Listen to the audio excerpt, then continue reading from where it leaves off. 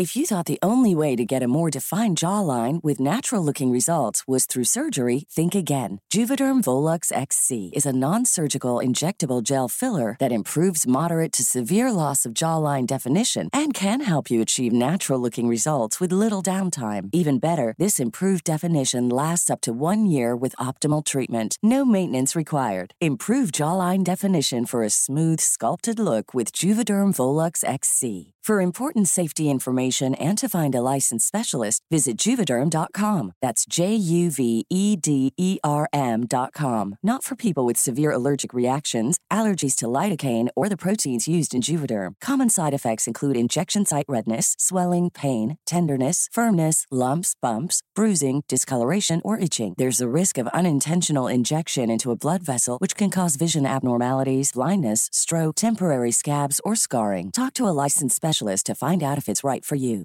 Hey, I'm Ryan Reynolds. At Mint Mobile, we like to do the opposite of what Big Wireless does. They charge you a lot, we charge you a little. So naturally, when they announced they'd be raising their prices due to inflation, we decided to deflate our prices due to not hating you.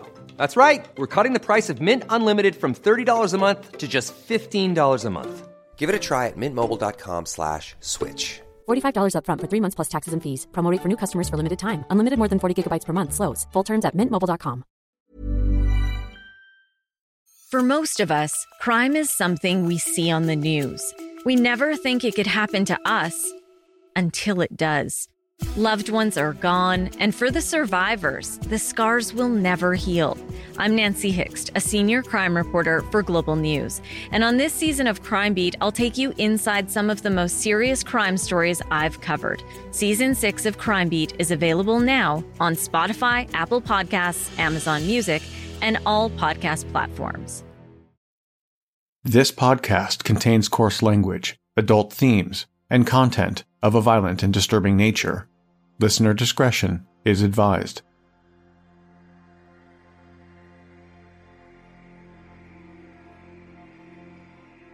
The Northwest Territories is the area of Canada north of the provinces of Saskatchewan, Alberta, and part of British Columbia.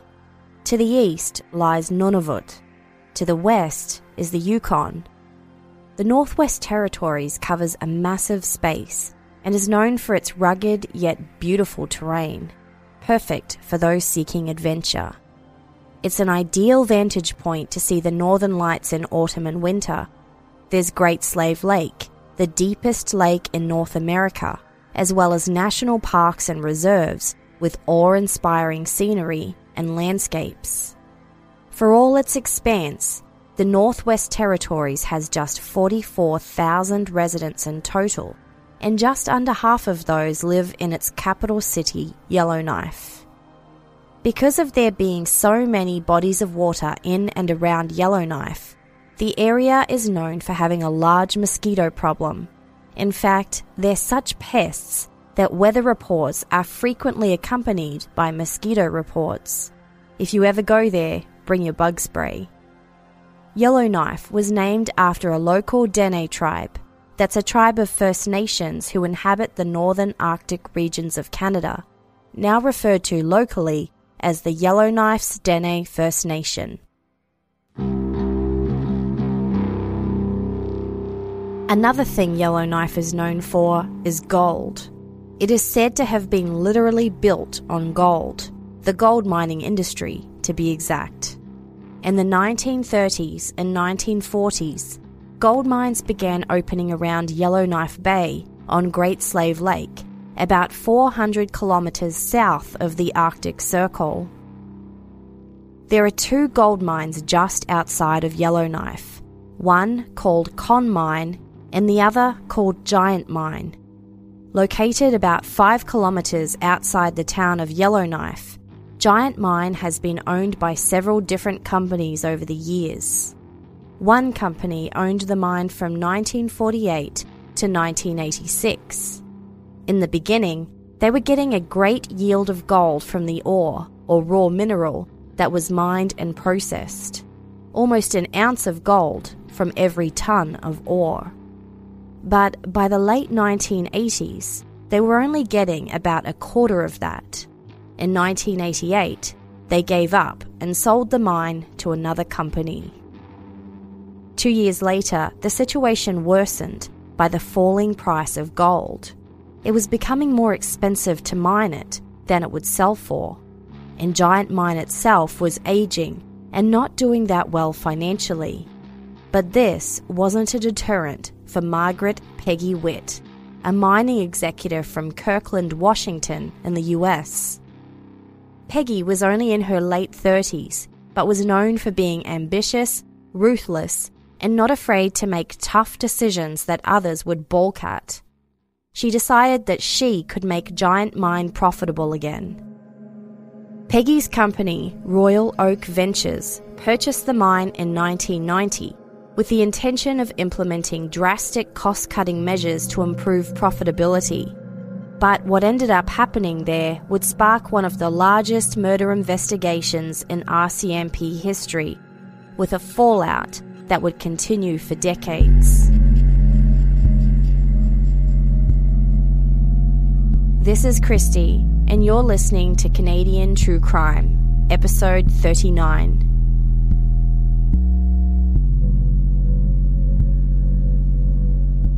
When Peggy Witt and her company took up Giant Mine, it was a good time to be a gold miner. The average worker at Giant was pulling in $77,000 a year, and this was in the early 90s. In today's money, it's calculated to be over $122,000 a year, and that was just base hours. Miners who were clocking overtime were making upwards of $100,000 a year, or almost $160,000 in today's money.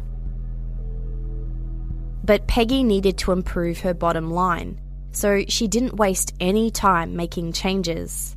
Because the price of gold was declining, she suggested pay cuts to the miners. This was shut down by the union, the Canadian Association of Smelter and Allied Workers.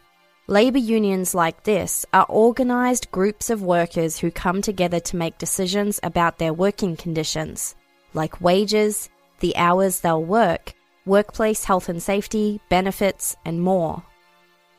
They use the concept of strength in numbers to ensure that they are treated fairly. In theory, labour unions provide a way to balance the power between employers and employees in a cooperative and collaborative way. But in practice, the relationship between the union and the employer is complex and frequently tense, sometimes resulting in a workplace that is hostile and combative. In this case, the union that Peggy was dealing with was upset by her ruthless tactics and made it known that she wasn't making any friends. Feeling frustrated, Peggy wanted to prove a point. She would show her shareholders that she would make the mine profitable. She wasn't someone to be messed with. Within the first year, she axed 13 people from the mine, several of them union activists. It seemed like the decision was completely arbitrary, and relations between management and employees got worse as a result. When Peggy announced again that she was going to initiate pay cuts, it was the last straw for the union. They had grave concerns that safety in the mine was being compromised because of Peggy's pursuit of profit.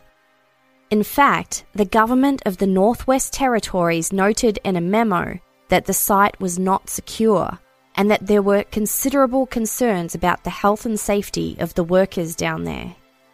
Enough was enough. The union employees decided they were going to refuse to work in the mine until Peggy backed down. They planned a strike. But Peggy got wind of the intended strike and pounced first.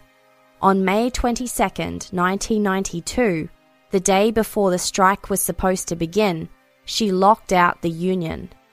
A lockout is the reverse of a strike, when the employer won't allow union employees to work until they accept the proposed terms of employment. In this case, obviously Peggy wanted to force lower wages on the unionized employees, only allowing them to come back to work when they had accepted her proposal and backed down. Lockouts are usually implemented by simply refusing to admit employees onto company premises. They might change the locks, hire security guards for the premises, or both. Peggy did both. The lockout was one thing, but the situation was made exponentially worse when Peggy broke an unwritten labour rule in Canada. The next day, she flew in about 100 workers from across Canada to replace those who were striking. Strike breakers. Although this tactic was illegal in a handful of provinces, strike breakers were allowed under the federal labour laws that governed the Northwest Territories. The replacement workers were airlifted by helicopter over the picket lines and onto the mine site, where they were housed and fed in temporary shelters. These tactics only served to undercut the strike and enraged the union members. They angrily spoke out about the scabs, a commonly used word to describe workers who break the unwritten rule that you don't cross a picket line. Bill Scram, a union leader at the time, said, quote, "When somebody scabs you, it's worse than being robbed in the street. They rob your family, they steal the food off your table, take the roof over your head. They're thieves of the worst kind."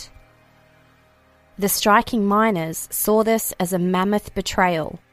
They hurled insults at the replacement workers from the entrance gates and harassed them with air horns at night to keep them from getting sleep.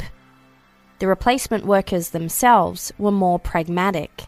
One of them, who had been flown in from Toronto, said, quote, "There's a long welfare line and you don't turn down $16 an hour when you're unemployed." Peggy would say that her primary responsibility was to her shareholders, to keep the mine operating, no matter what.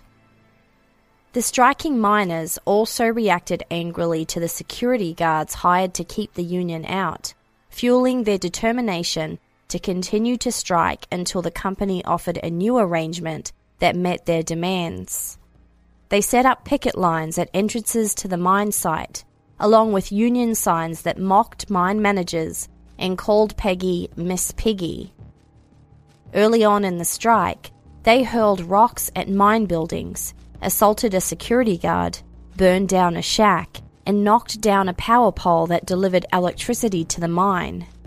In response, Royal Oak flew in private security guards from Pinkertons, an iconic private security guard company in the US that had a proven reputation of successfully ending coal mine strikes through brute force. These guards tried to physically intimidate the strikers and increased the tension even more. The RCMP responded by bringing in a riot squad from Edmonton. The next month, June of 1992, a mob of strikers wearing balaclavas stormed the mine property, breaking windows and assaulting the Pinkerton guards, until the RCMP ended it with the firing of warning gunshots. 30 people were charged, and Royal Oak dismissed about 40 striking miners who participated. The government of the Northwest Territories had run out of options, so they pleaded with the federal government in Ottawa to put an end to the violence by forcing an agreement on the two parties. But the government refused to intervene, calling the whole thing a private dispute. Things continued to escalate over the summer of 1992. Yellowknife was a small town, and the ongoing dispute caused a lot of strife and anxiety in the community. Residents were divided against each other. A handful of union members had made a painful decision to cross the picket line and go back to work, joining the scab replacement workers. Even mining families that had once been friends and on the same side were now at odds. 29-year-old Chris Neal was one man who went back to work. He described it as like crossing the front line of a war zone. He felt so threatened by his decision that he installed security devices all over his house, effectively turning it into a fortress. But this didn't make a lot of difference to his sense of comfort, because every time he heard the faintest noise in his house, he immediately assumed it was someone trying to attack him for his decision. Striking posters with profanities littered the route along the highway to the mine.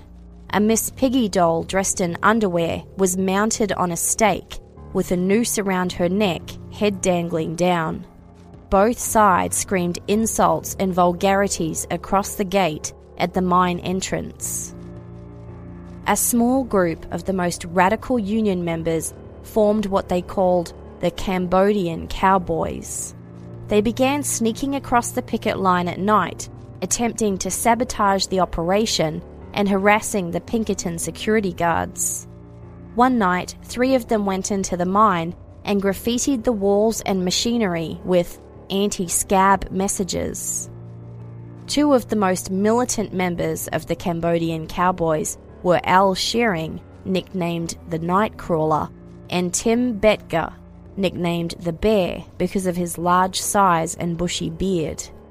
In July of 1992, Tim used a stick of high explosives to try and tip over the mine's huge satellite dish.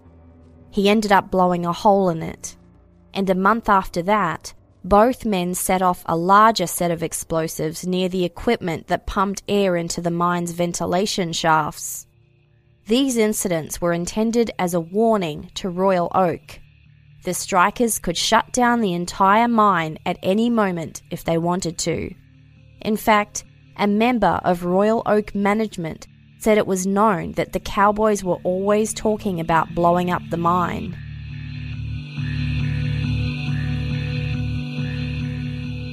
On the morning of September the 18th, 1992, at the height of the labour dispute, it happened. There was a large explosion deep inside the mine, sending shockwaves through the mine and the general area. It didn't take long to establish that it was a bomb that had been set off 750 feet, imagine the height of a 75-storey building, under the ground. Yellowknife Hospital was on standby for casualties, but none came.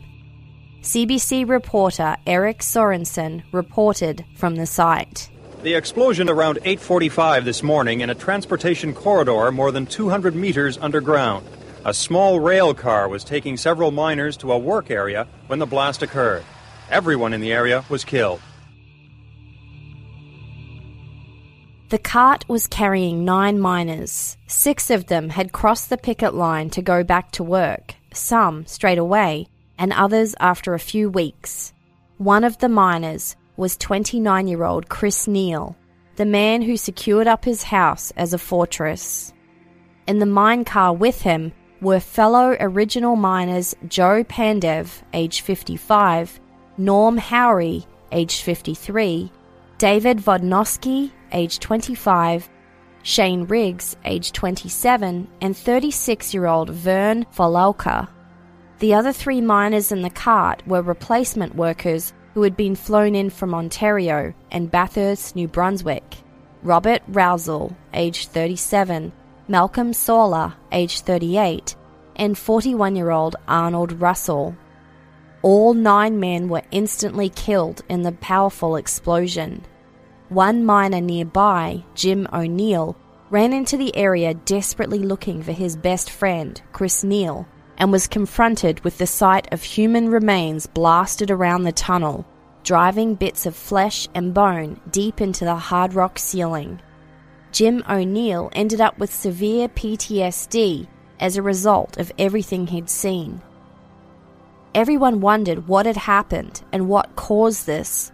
Fresh on their minds was another mine explosion that had happened just a year beforehand, the West Ray mine explosion in Nova Scotia.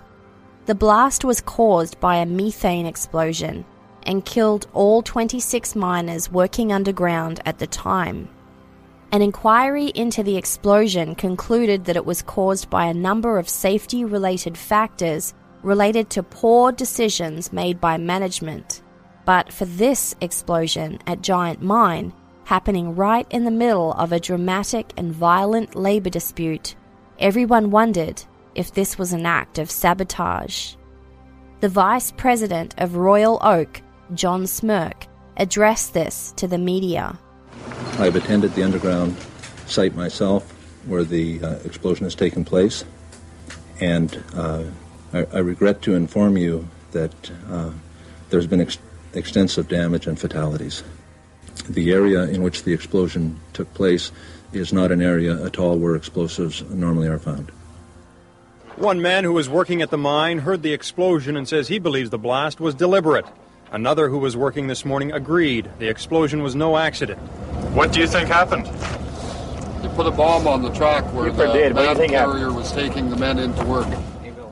A union spokesperson was quick to shoot down claims that any of the striking miners were involved, but the RCMP immediately treated the case as a criminal investigation. The explosion happened on a transportation corridor where there shouldn't have been people and explosives at the same time. Anything contravening that was a breach of the rules under the Mine Safety Act, so it was unlikely to have been just an innocent mistake. The mine investigation team worked at the bomb site for 6 days, looking for clues. They bagged up around 5,000 artifacts from the bomb site. The RCMP investigators had found a blasting cap and several other items that indicated the bomb had been set off intentionally.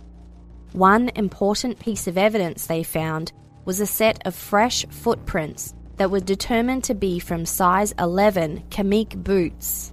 The footprints were traced from an abandoned shaft into the mine, the route the police believed the person responsible had taken.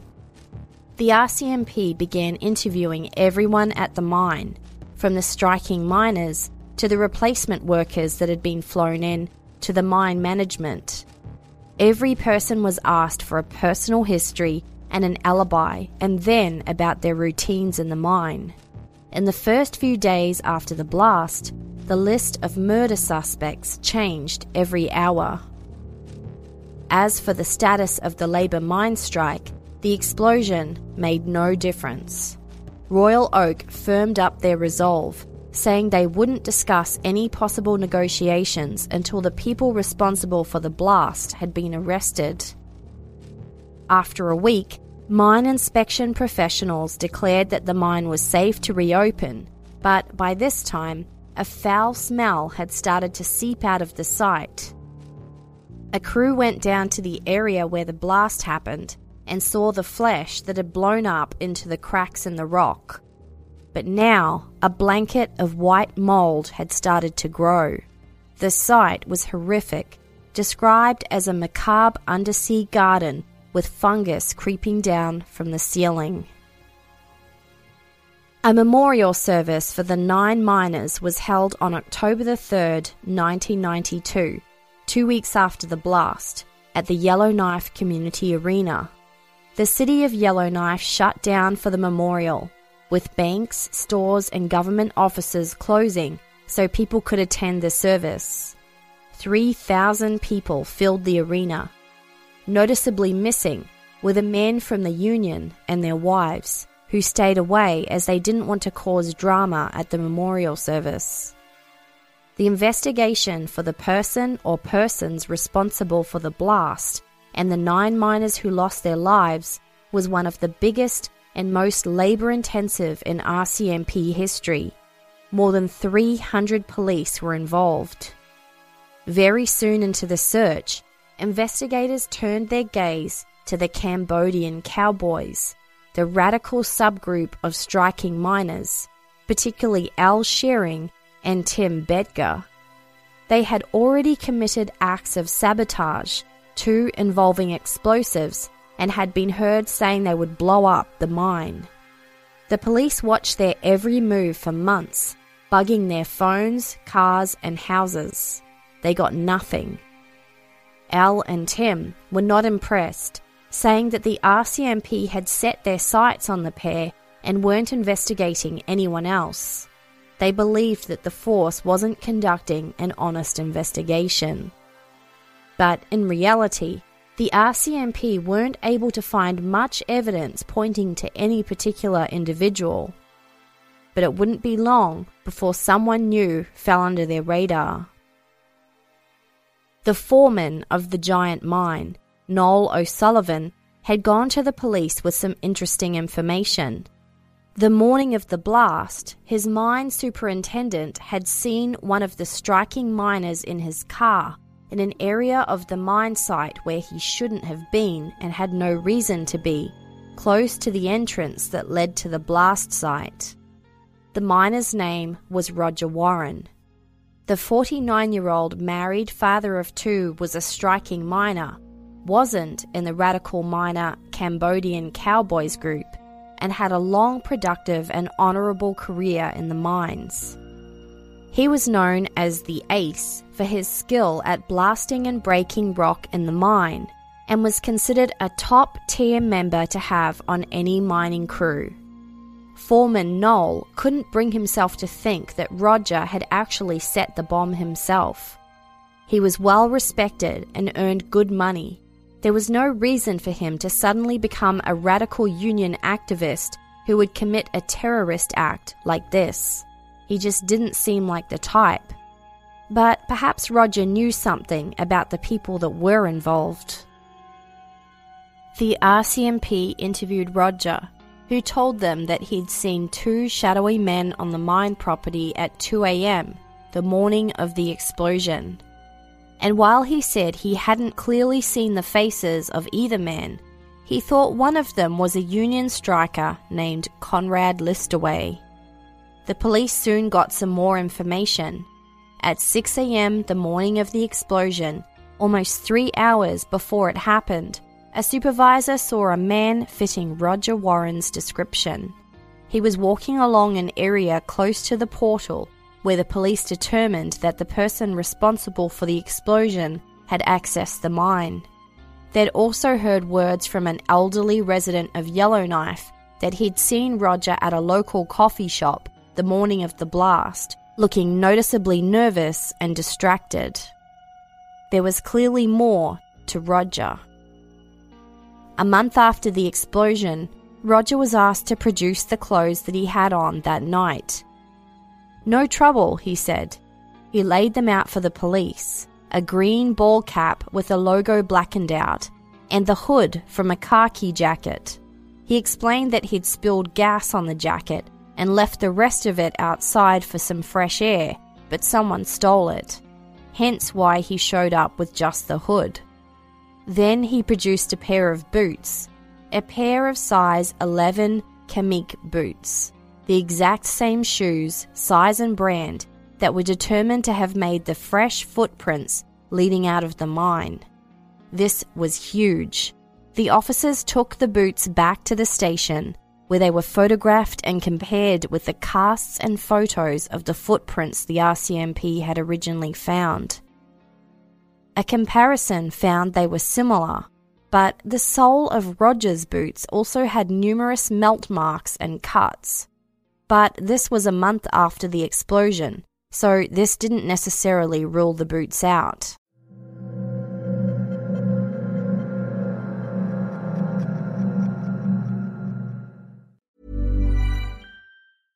How would you like to look 5 years younger? In a clinical study, people that had volume added with Juvederm Voluma XC in the cheeks perceived themselves as looking 5 years younger at 6 months after treatment. Look younger, feel like you. Add volume for lift and contour in the cheeks with Juvederm Voluma XC. Reverse signs of aging by adding volume to smooth laugh lines with Juvederm Volure XC. For important safety information and to find a licensed specialist, visit Juvederm.com. That's JUVEDERM.com.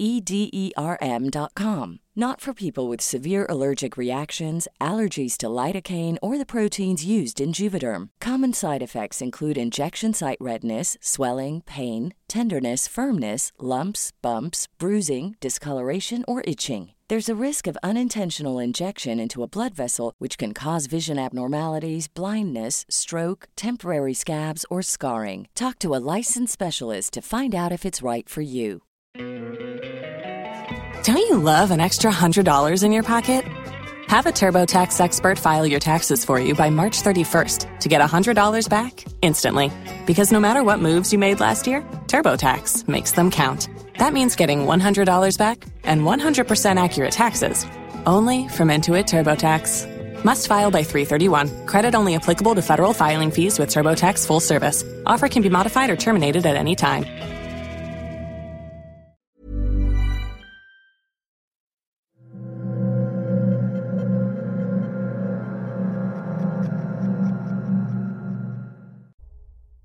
So, who was Roger Warren?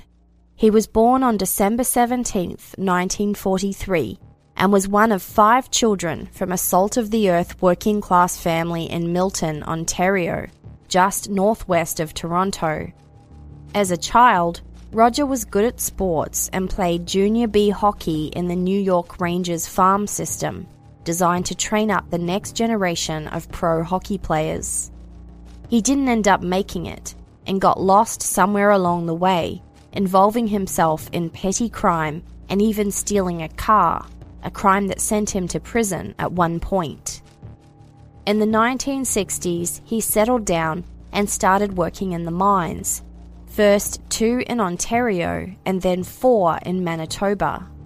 He met his wife Helen in 1968, and they married 2 years later, before having 2 daughters in quick succession, Patty and Anne.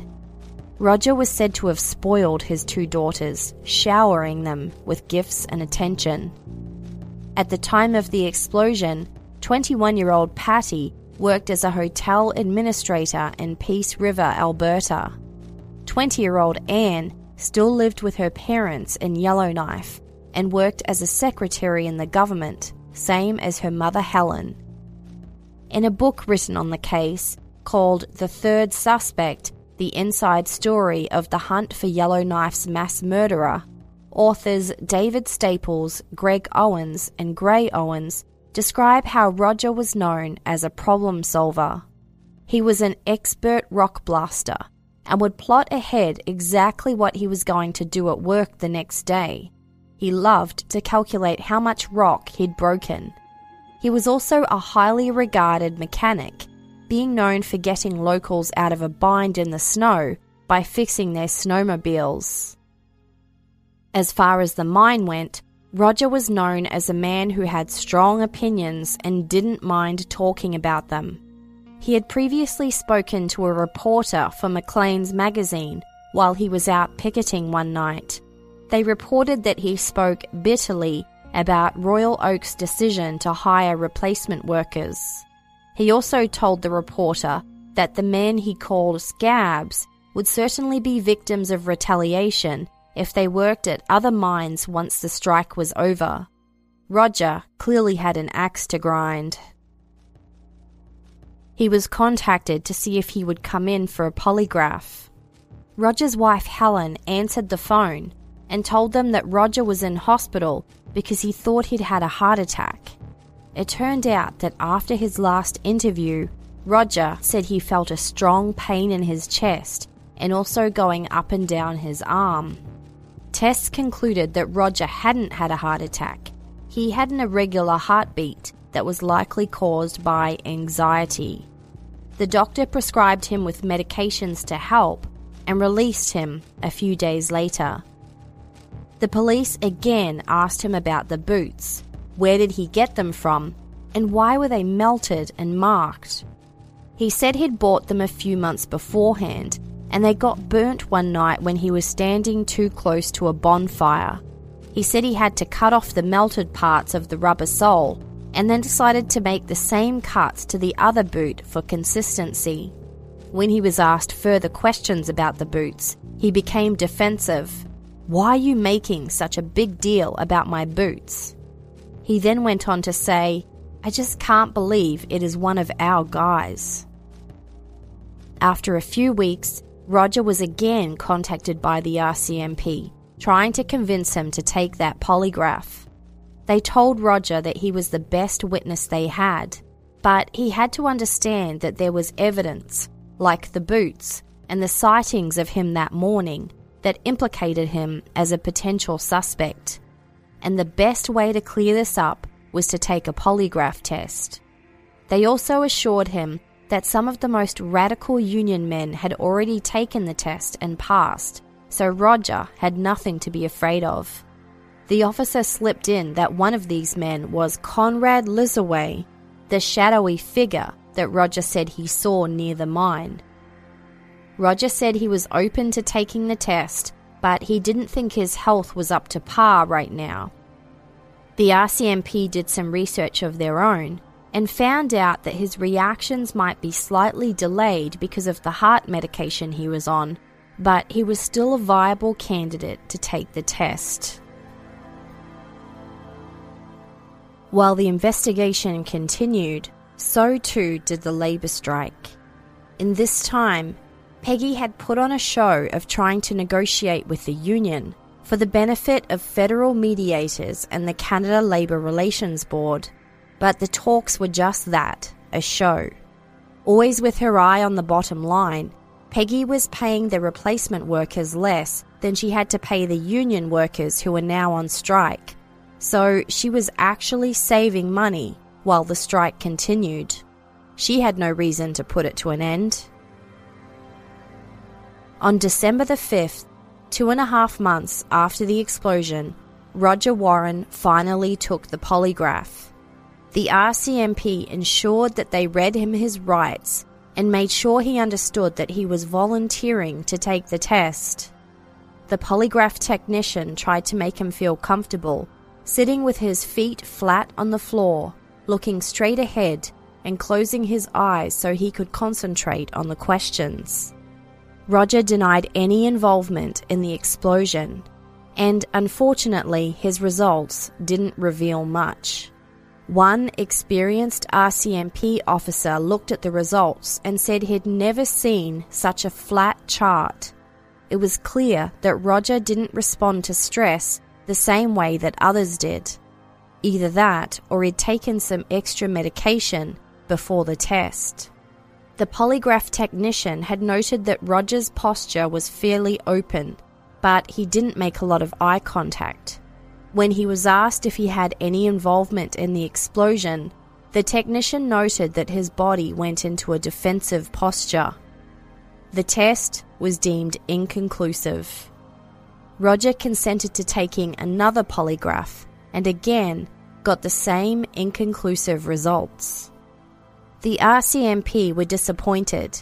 They didn't know if Roger did it himself, but they strongly suspected he was at least involved or had some kind of knowledge about who was responsible.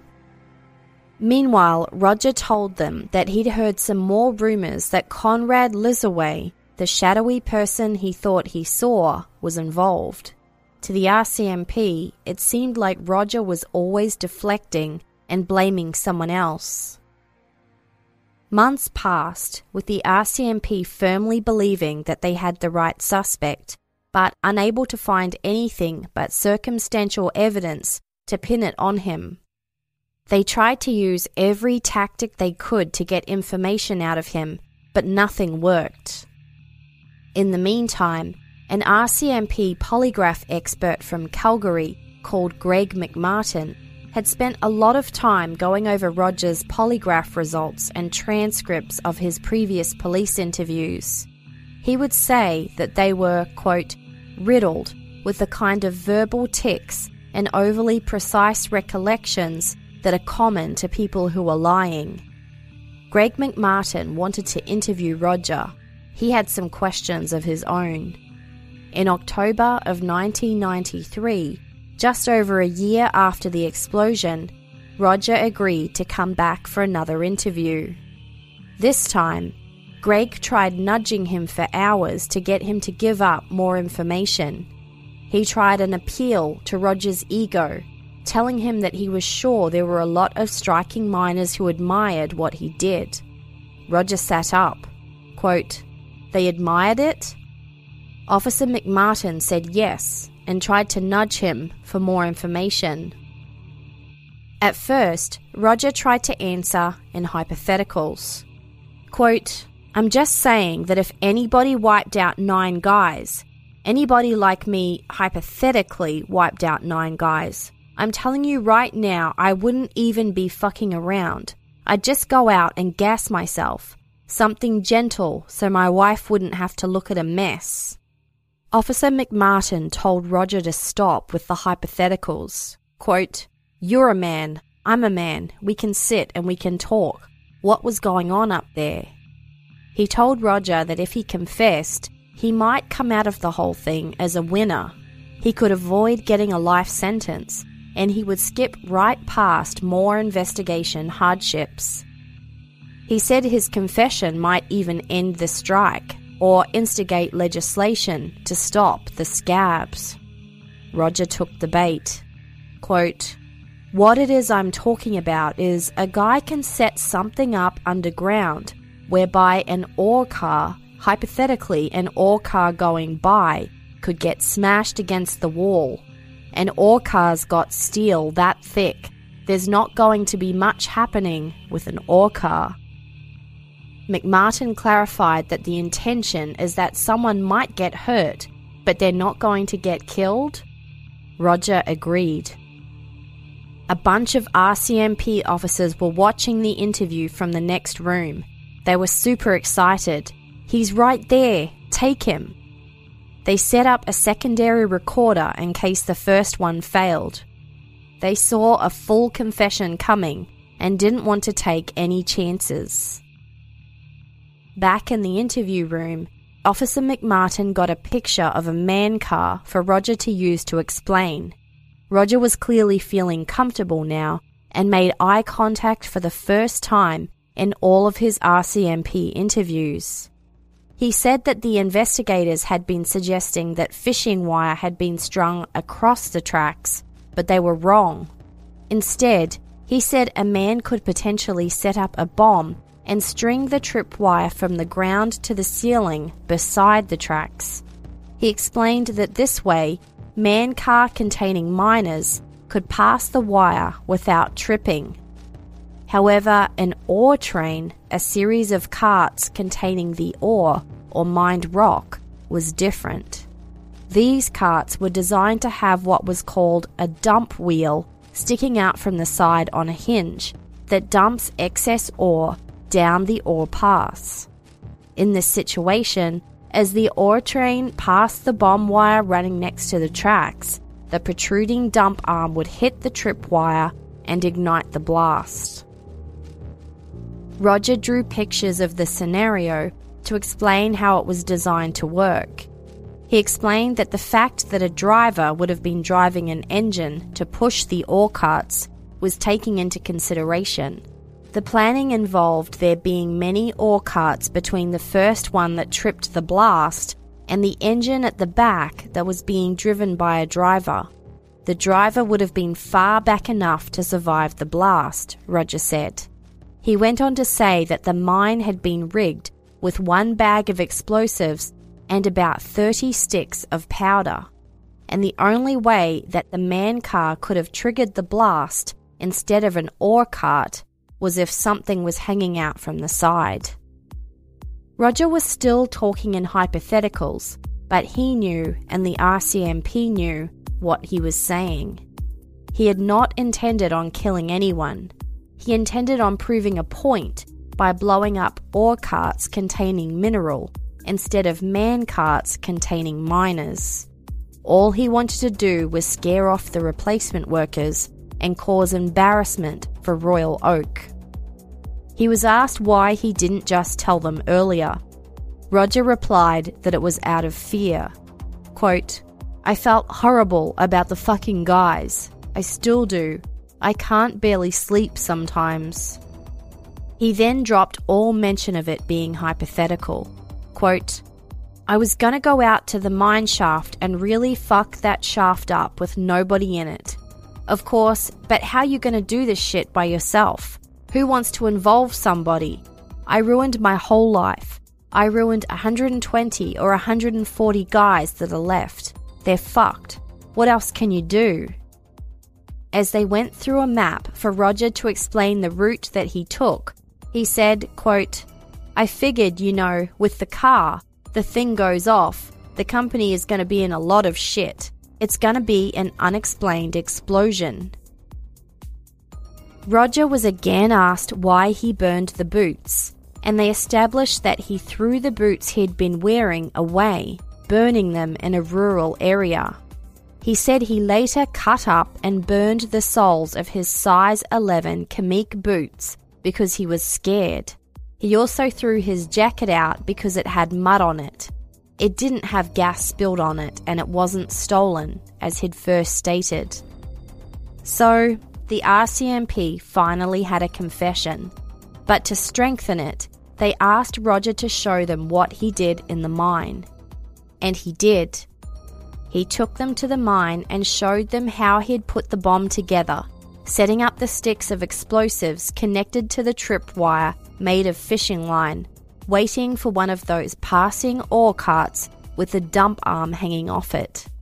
The whole thing was videoed and photographed. Here's some audio of that confession. And you're stating your initial plan was to damage the shaft. In what way were you going to damage it? I was going to put one or two bags of powder in there and come back up the drift away, probably with about 3 rolls of lead wire, and blast them. So you were going to blast them by hand on your own? Yeah, sabotage it. Right at the end, he led the officers to the pond out of town where he discarded his bag of supplies. Afterwards, Roger asked what was going to happen now, and was told that they were waiting for the Crown to lay the charges. He was officially arrested and charged with 9 counts of second-degree murder. As word spread about Roger's arrest, people who knew him couldn't believe it. Tracy Neal, the widow of Chris Neal, the miner who enhanced the security in his house, said, quote, "I was hoping the suspect would be someone we didn't know." A fellow striking miner called Terry Legg said, quote, "I've known Roger for 15 years. It doesn't fit his personality. He's got too much respect for life." The police then announced they had also arrested Al Shearing and Tim Betger, 2 of the radical union subgroup who called themselves the Cambodian Cowboys. They'd been arrested for their acts of sabotage during the strike, leading up to the explosion. The CASAW union issued a press release saying it was deeply shocked that some of its union members had been charged. Meantime, the union had complained to the Canada Labour Relations Board about Royal Oak's negotiating tactics during the strike, specifically the sham negotiations that Peggy made a show of, and the fact that they refused to talk any further until a suspect had been arrested for the explosion. Hearings were held in Yellowknife in November 1993, a month after Roger's confession. The board heard testimony from both sides of the argument and then made its decision. Royal Oak had indeed failed to bargain in good faith. After 18 months of violent and bitter strike, the board ordered an end to it, finally. It asked Royal Oak to put forward the same agreement they had tabled just before the strike started, the one that had been rejected by the union. There were 4 small items that Royal Oak had changed its position on, but the contract was virtually the same. The mine and the union were given 30 days to settle the issues, and if this didn't happen, then the board would impose compulsory mediation. By this point, everyone just wanted it over, so 96% of the union voted to accept the agreement. In the book written on the case, The Third Suspect, The Inside Story of the Hunt for Yellowknife's Mass Murderer, the authors describe how Roger Warren felt glorious when the Canada Relations Board ended the strike. That was the whole reason that he'd done any of this, including his confession, to take one for the team and spark the end to the strike so his friends could go back to work. He believed that he'd succeeded. It was his confession that did it. But soon afterwards, he decided to get word out to his union friends that the confession was false. He only confessed to end the strike. He wasn't responsible for the blast, and he wasn't the murderer. and many of his mining colleagues believed him. A groundswell of union people declared they stood behind Rogers' claim of innocence. He didn't do it. He just wanted to end the strike. Rogers' trial started in September of 1994. He pleaded not guilty to 9 counts of first-degree murder. Because he had given a taped confession and a videotaped tour and description of what he did, the Crown didn't have to prove beyond a reasonable doubt that Roger was guilty. It was up to the defence to give the jury reasonable doubt that the confessions were false. Only then could they consider Roger's claims that he hadn't committed the murders. That was the key to getting the jury to vote not guilty. Many family members of the 9 miners who died attended every day of the trial. On most days, though, every second chair in the courtroom was empty. But when word got out that Roger's reenactment confession video was going to be played, more people showed up. 4 TVs were positioned so everyone could see. The video held everyone's full attention as it showed Roger leading the RCMP officers into the shaft, showing them where he got his explosives, and then at the blast site as he kneeled and mimicked the construction of the bomb. Many attended who believed the new narrative that Roger was innocent, but when this video was played, the media described their reactions as suddenly and clearly realizing that Roger was most likely guilty. Roger took to the stand in his own defense, saying that he'd been having heart trouble and the medication had left him listless and impotent. He said that at the time, he'd also found a growth in his groin, which he strongly believed was likely to be cancer. He mentioned that Royal Oak owner Peggy Witt had said publicly that she would not negotiate until someone was charged with the murders, and Roger said after this, voices in his head started urging him to sacrifice himself so his friends could go back to work. And so he did. Things did not go so well under cross-examination. As the Crown went through his statements, pointing out the lies, Roger stumbled over his answers. He was left with very little credibility. On January 20th, 1995, word came that the jury had its verdict. They found Roger Warren not guilty of first-degree murder, but guilty of second-degree murder. Roger was convicted of 9 counts of second-degree murder and sentenced to life in jail with no parole for 20 years. Later that year, Al Shearing and Tim Betger pleaded guilty to their acts of sabotage. Al was sentenced to 2.5 years in prison. Tim was sentenced to 3 years in prison. He received an extra 6 months for his individual attempt to blow up the television satellite dish. He spoke to the media after his sentencing, saying, quote, "There was an unreal environment at the time. Normal avenues to end the dispute were coming to nothing. Everything was tilted. None of the rules of the world seemed to apply any longer. The fact that I descended to the company's level only contributes to my shame. For what it's worth, I want to apologize to my family." Tim did say that union members felt provoked into the labour dispute by management and its blatant disregard for safety standards, and then by bringing in union busters and thugs, likely referring to the replacement workers and security guards. Tim said that at one point during the strike, an RCMP officer showed him his gun and then offered to use it on him. Quote, "When the guys you are supposed to complain to are the bad guys, who do you complain to?" Tim went on to talk about Roger Warren. Quote, "Despite our forced removal from the intimacy of our friends and families, Al and I have resolved to continue the fight for justice for Roger Warren in whatever manner we are allowed.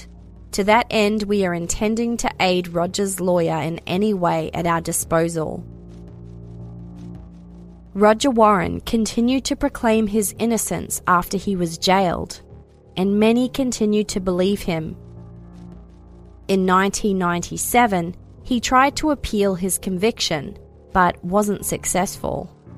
In 1998, he sat down for a jailhouse interview with CBC reporter Lee Selleck. 1993 was when you initially confessed to this crime, and then during the trial, you said that you hadn't done it. So, which is the true story? The latter is the real story. The original was an attempt to, I guess in my mind at the time, to get the strike over with. And I think it was helped along a little bit by a slight touch of either mental illness or depression or whatever. I mean, I can't even explain it to myself, and it was like almost like an obsession or a fascination with the whole thing. Looking back at it now, how do you feel about that decision? Well, I mean, a couple of hundred people got their jobs back, but here I am. I definitely wasn't in a rational state of mind, there's no question about it. I think if you see films of some of that reenactment there, my sister-in-law remarked on it herself, and I mean, she's only a nurse, but she said there's a sign of somebody that's seriously depressed. I mean, I don't think I actually ever actually sat down and said, well, I'm going to deceive the police here, and make a false confession. I don't think I think that was an on-the-spot decision.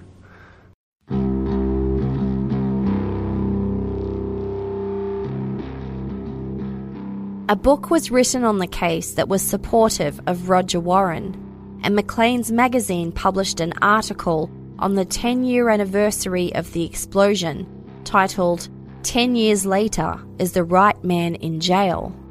The publication spoke to many experts, including polygraph experts and those who specialise in false confessions. Everyone seemed to have different opinions about whether Roger was innocent or guilty. Maclean spoke to Roger himself in jail and asked him how he responds to the widows of 8 of the men killed in the blast. He was observed to have paused for about 10 seconds, shifting uncontrollably in his seat, before replying that nothing he said could ever be adequate and that nobody wants to suffer that kind of loss. He then crossed his arms, quote, "I didn't have nothing to do with killing their husbands, that's all I can say."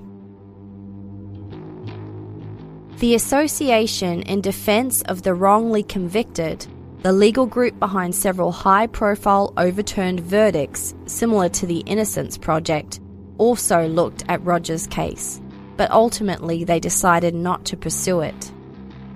Doreen Howry, whose husband Norm was killed in the blast, had sat through the entire trial.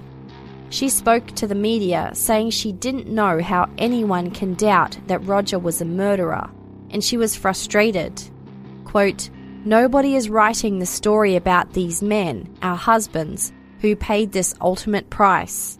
People are so worried that Roger was wrongfully convicted. My husband was wrongfully killed." The following year, 2003, there was a huge revelation. Roger had been seeing a clinical psychologist and had decided to confess again, this time for real. He said that he hoped to atone in some way and wanted the families of the 9 miners who died to know that their loved ones were not targets of hate, but unfortunate victims of a, quote, reckless act by me. He wrote a letter to his lawyers calling the bombing an ill-advised act. The Edmonton Journal went to Manitoba's Stony Mountain Prison, where Roger was living out his sentence, and asked him how he felt after this next confession. Quote, "It's a relief to be able to say you're the guy. There are no mysteries here." Roger Warren continued to live out his sentence until 2014, 22 years after the blast, when he applied for day parole. He'd been in prison for 18 years. Now 70 years old, he was said to have choked up when he told the Parole Board of Canada, quote, "All I can say is, I'm sorry. I'm sorry for all the pain I've caused." The Parole Board also heard from relatives of 3 of the miners who died.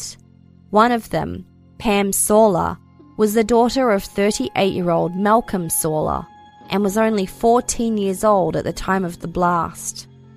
She lived in Ontario while her father worked at the mine and said that in the early years since his death, she had struggled with depression and had attempted suicide. Quote, "Roger Warren took my sense of security away from me." The parole board granted Roger day release, saying that he would not be an undue risk to the community. In December of 2017, Roger Warren was granted full parole. 2 years after the explosion, the Northwest Territories Workers' Compensation Board filed a civil lawsuit against several parties, wanting compensation to support the 9 victims' families, which included 17 kids.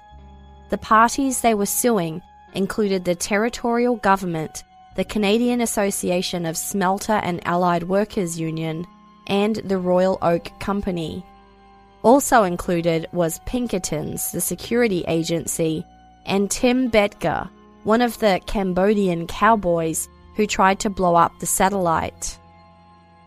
In 2004, the families were awarded $10.7 million between them, a sum that was to be given to the Workers' Compensation Board that had been providing the families with a standard pension. But 4 years later, the parties appealed on the ground that none of them were responsible for the actions of Roger Warren.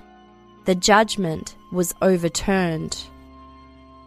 Doreen Howry, wife of Norm Howry, was the only one of the widows to attend court, and she was furious. Quote, "The enablers don't want to stand up to the plate and take their part of the responsibility for what happened."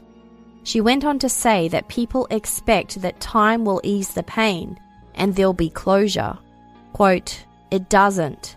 When something like this happens to your family, the pain stays with you, the hurt stays with you, and your husband stays with you." She said she still stayed in touch with the other widows, although some of them were in poor health. Quote, "It's been a struggle for the families. Some children were in grade 1 when this happened, and they haven't had a chance at secondary education. There's no money. This plays on your health, on your emotions, financially, everything. It's really hard." In April of 1999, the Royal Oak Company went bankrupt and walked away from Giant Mine. It was taken over by Miramar Mining Corporation, but the mine closed permanently a few years later in 2004, leaving behind it a massive environmental liability due to deadly arsenic trioxide dust, a byproduct of gold extraction.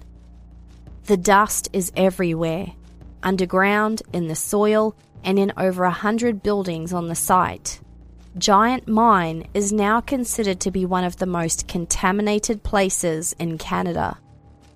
In 2012, Maclean's magazine named the mine town site as number 1 on their list of 11 ghost towns to see before you die, but quickly edited the entry when they found out the mine had been closed to the public for years.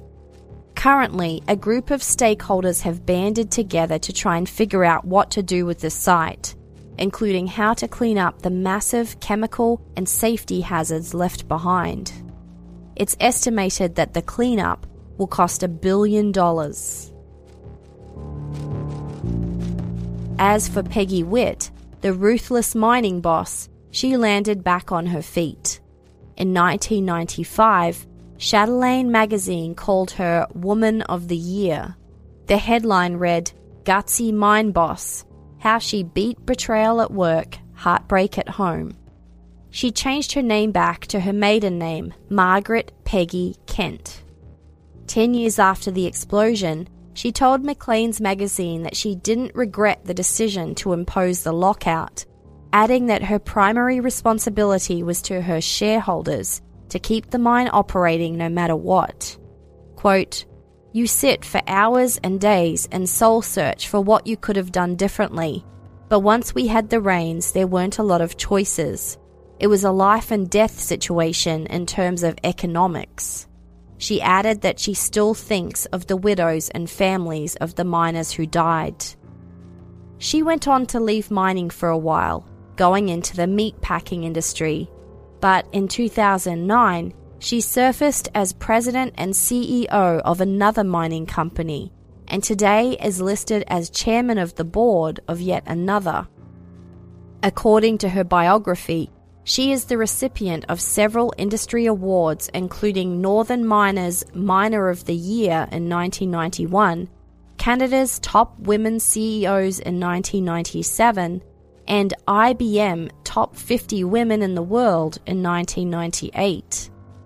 In an interview with the Northern Miner website in 2018, Peggy reflected on her time at Giant Mine. Quote, "What I would say is that everybody has some winners and some losers. I probably took more risk than 95% of the mining executives out there." In the interview, she referred to her time running Royal Oak as controversial stuff. Quote, "All the headaches of running mines, 2,000 employees, 5 operating gold mines, 3 labor unions, spanning the country from the East Coast all the way up to the Northwest Territories. I think that probably put more grey hair on me than anything." As for the victims, Doreen Howry, widow of victim Norm Howry, was right. There hasn't been a lot of information about the 9 miners who lost their lives that day. The books written on the case concentrate on union relations and the blast and the investigation, not those who lost their lives. Their families didn't speak much to the media, and to this day, most of the other miners refuse to give interviews. In 2015, a plaque monument was unveiled near the legislature in Yellowknife to commemorate all miners who have lost their lives on the job, particularly the 9 miners who lost their lives at Giant Mine that day. Vern Fololka, Norm Howry, Chris Neal, Joe Pandev, Shane Riggs, Robert Razzle, Arnold Russell, Malcolm Sawler, and David Vernosky.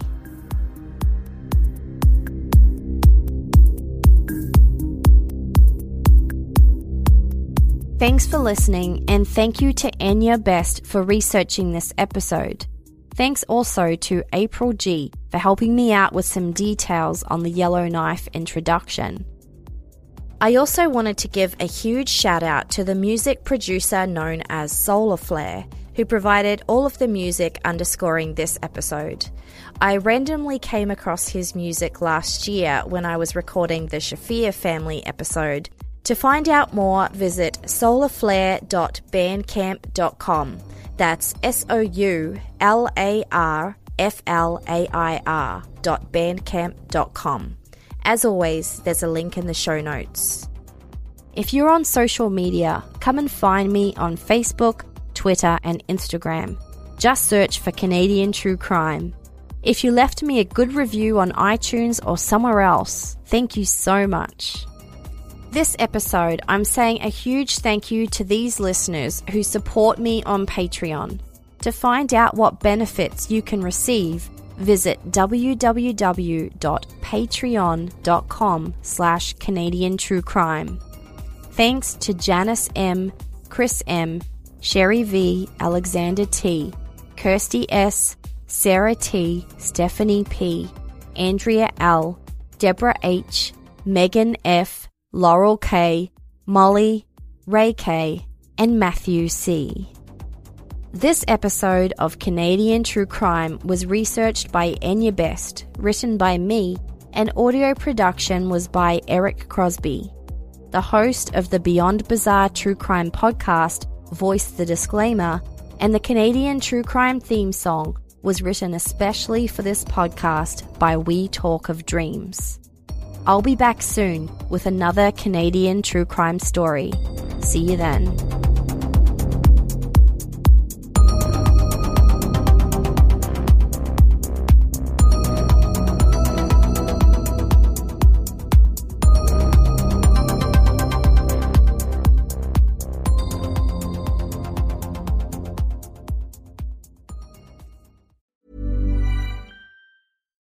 Botox Cosmetic, out of botulinum toxin A, FDA approved for over 20 years. So, talk to your specialist to see if Botox Cosmetic is right for you. For full prescribing information, including boxed warning, visit BotoxCosmetic.com or call 877-351-0300. Remember to ask for Botox Cosmetic by name. To see for yourself and learn more, visit BotoxCosmetic.com. That's BotoxCosmetic.com. Acast powers the world's best podcasts. Here's a show that we recommend. Hi, I'm Una Chaplin, and I'm the host of a new podcast called Hollywood Exiles. It tells the story of how my grandfather, Charlie Chaplin, and many others were caught up in a campaign to root out communism in Hollywood. It's a story of glamour and scandal and political intrigue and a battle for the soul of a nation. Hollywood Exiles from CBC Podcasts and the BBC World Service. Find it wherever you get your podcasts. Acast helps creators launch, grow, and monetize their podcasts everywhere. Acast.com.